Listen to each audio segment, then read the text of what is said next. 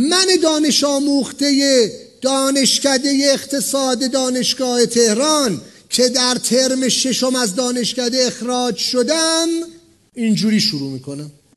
کسی که اولین بار میخوای در نمایشگاه حضور پیدا بکنی، کسی که اولین بار میخوای در یک جلسه با یک مشتری ورود بکنی، به جای این که میگی من چی دارم، بگو تو چی میخوای. میگن همه چیز از نازکی میشکنه، تجارت از کلفتی، از بزرگی. تکرار میکنم، خوشحالم که سرمایه های محدود دارید، میتونید بر سرمایه های دیگران سوار شوید. این داستان زندگی منه. با سرمایه خودمون سرمایه ساختن که هنر نیست. هنر اینه که من با سرمایه دیگران پول بسازم. مهمترین دستور کار ما به مانند یک عقاب دیدبانی در بازارهای هدف صادراتیه. هیچ چیزی نباید از نگاه تیزبین من عقاب مغفول بمونه.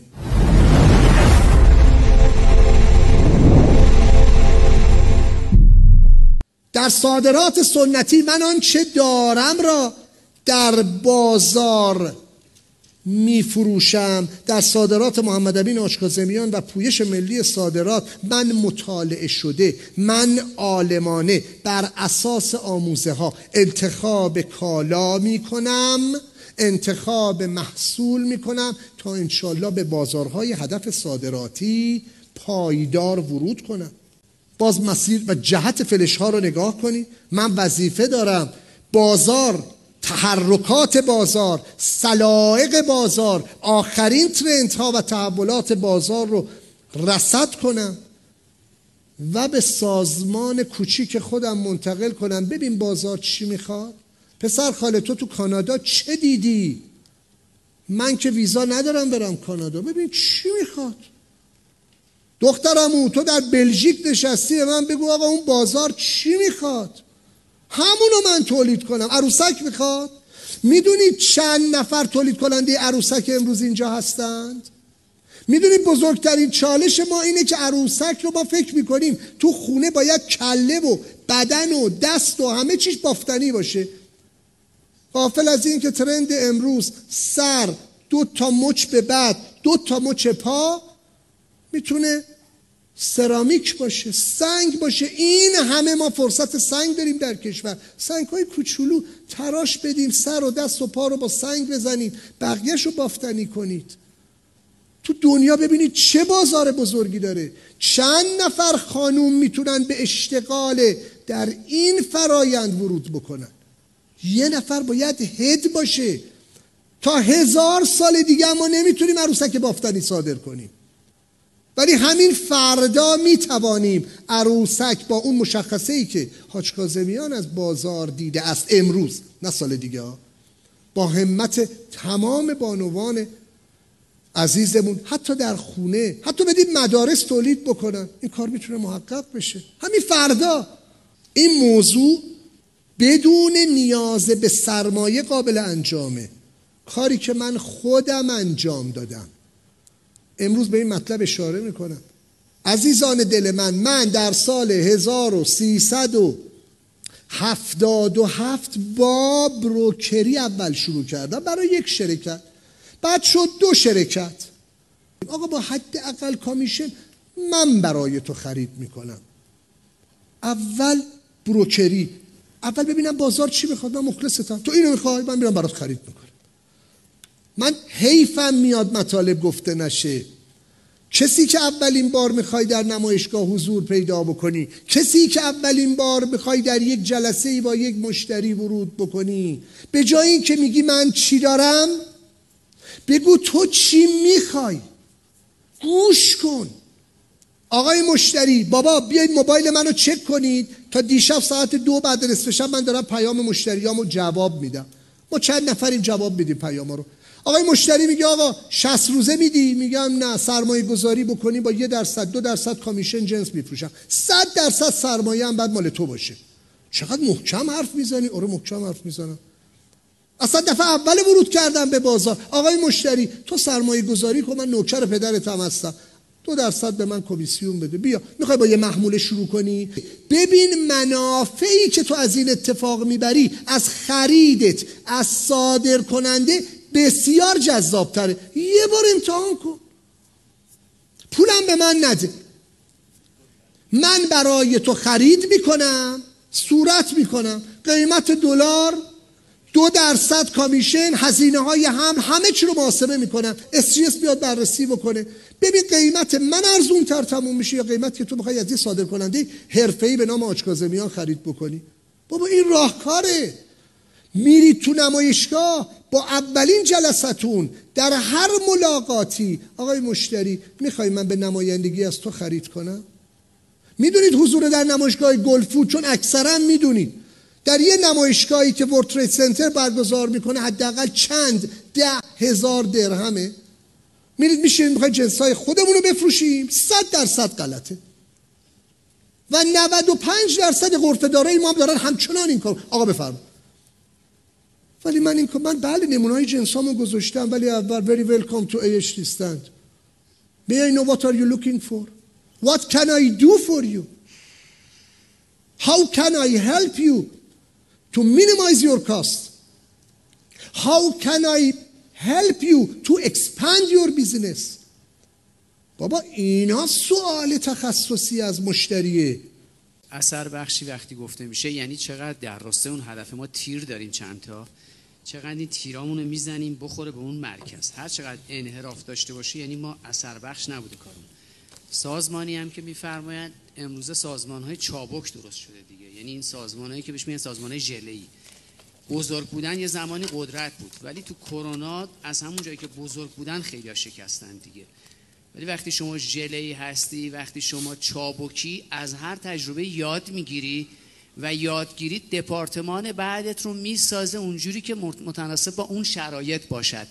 یعنی عجله نداری همه سازمان رو بسازی، از یه جای کوچیک شروع میکنی، میری میشنوی، همدلی میکنی، میفهمی چه خبره، بر مبنای اون این آجرها رو میچینی.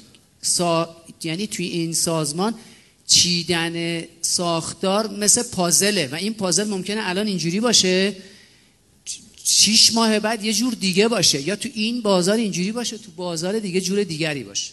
ببخشید عزیزان دلم، ببینید به چه نکاتی داره اشاره میشه. میگن همه چیز از نازکی میشکنه، تجارت از کلفتی، از بزرگی. تکرار میکنم، خوشحالم که سرمایه های محدود دارید، میتونید بر سرمایه های دیگران سوار شوید. این داستان زندگی منه. با سرمایه خودمون سرمایه ساختن که هنر نیست. هنر اینه که من با سرمایه دیگران پول بسازم. من که از وام نمیتونم، اصلا من موافق دریافت وام از بانک‌ها نیستم. میام از تامین کننده ها مدت میخرم، میام از مشتری ها پول پیش میگیرم. این چرخه بالاخره راه میفته. گفتم اولین فروش، اولین خلق مشتری ما رو به یک دنیای متفاوت، اصلا کلاس زندگی رو عوض میکنه، لایف استایل ما رو عوض میکنه. این داستان زندگی من آقا، من دارم اینجوری کار کردم. پیشنهادم من به شما اینه که اینجوری کار بکنی. دیگه خیلی امروز دارم واضح باهاتون صحبت میکنم. اول بعد از بروکری شروع بکنی. اصلا نیاز به سرمایه مادی نداری. من دانش آموخته دانشکده اقتصاد دانشگاه تهران که در ترم 6 از دانشکده اخراج شدم اینجوری شروع میکنم، با افتخار، با یک رزومه قوی در لینکدین. امروز یه حساب خارجی نیاز دارم، اونم من در اختیارتون میذارم. کاری نداری که گفتیم تسهیل ما انجام میدیم دیگه. اول ببینیم بزرگ چی میخواد. بزرگ در بازار، در بازارهای هدف صادراتی چی میخواد، یا ببینیم بزرگترین تولید کنندگانی که بر اساس نیاز بازارهای هدف صادراتی قابلیت تولید و تأمین دارن، انقدر چابکن، انقدر چالاکن که میتونن بر اون اساس تولید بکنن. اونا چه نیازهایی دارن؟ آقا نیاز داری تو کشور آلمان بفروشی، مخلصتم، به من بسپار، هیچ تعهدی هم ندارم، انقدر کامیشن میگیرم برات میفروشم. یا میتونی بشی بخش صادرات یک شرکت تولید کننده بگی آقا من بخش صادراتی تو، اصلا من اکسپورت دیپارتمان تو هم، اصلا تو خونم نشستم، لب تختم نشستم، به تو چه؟ ولی من اکسپورت دیپارتمان مجموعه بزرگه،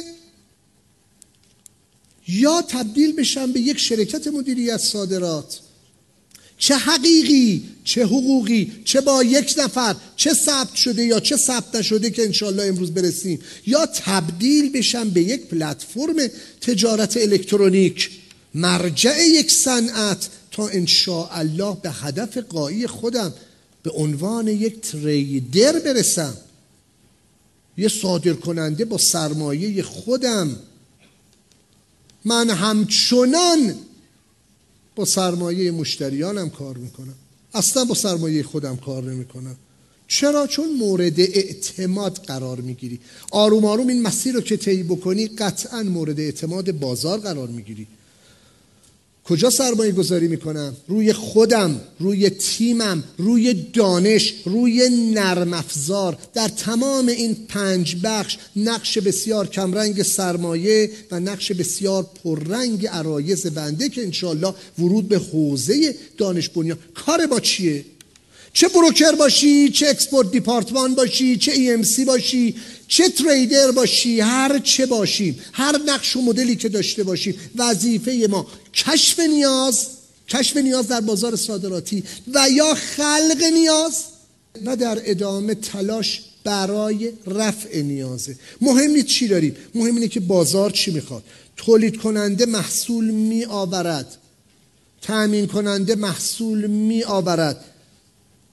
آقا من دنبال بازار صادراتی این کالا هستم. به خدا به خدا به خدا جا انداختن محصول بسیار سخت‌تر و پرهزینه تر از خلق محصول جدید برای بازاری است که تو پیدا کردی.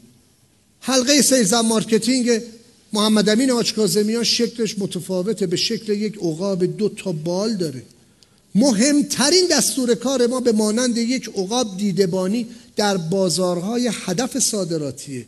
هیچ چیزی نباید از نگاه تیزبین من عقاب مغفول بمونه. چه در بازار میگذرد، ترندهای بازار، آینده پژوهی در بازار، آینده فناوری بازار و محصول. اگه قراره که من عقاب باشم باید واحد تضمین کیفی که علاقه‌مند به تحقیق و توسعه باشد داشته باشم، سپس یک واحد فروش داشته باشم. تکرار میکنم، بهترین مدافع کسب و کار من تیم تضمین کیفی من هستن و من تلاش میکنم این عزیزان وفادار را بیشتر حفظ بکنم. برای تحقق فعل صادرات پایدار یک سری اقدامات ابتدایی و حد اقلی وجود داره. اینها ماسته، بایدیه. میخوام به این موارد اشاره کنم ببینیم کجای کاریم. ما حالا داشتیم با عزیزانمون یک بازی مارپله صادراتی درست میکردیم. انشالله در پاییز از این مارپله صادراتی پرده برداری میکنیم که مارپله صادراتی به چه شکله. انقدر من میزنم این خانه را تا ببینم روی صاحب خانه را، انقدر تاس میندازم تا جفشیش در بیاد. کاری نداره.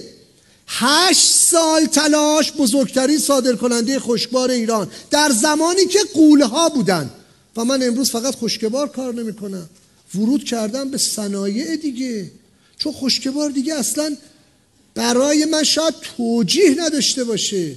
خیلی اتفاقات جذابتری هست. بخشش شما تو میدون دارید میبینید، حالا شاید بخشم هنوز پخش نشده. خیلی از عزیزانی که میان تو برنامه میدون علاقه‌مند به حوزه صادرات، مخصوصا صنعت پزشکی، محصولات پزشکی فوق‌العاده جذابه. صنعت شیمیایی ما فوق‌العاده جذابه. حالا این حداقل‌ها، این ابتدایی ترین اقدامات برای ورود به بازارهای صادراتی که قرار انقدر تاس بندازیم تا جفشیش در بیاد چیه؟ میخوایم صرفاً مرور کنیم. به عبارت دیگه میخوام ببینم این 2 تا بال عقاب چه کارهایی رو باید انجام بدن، چه وظایفی دارن. بیایید با یک سوال متداولی که از شماها میشنویم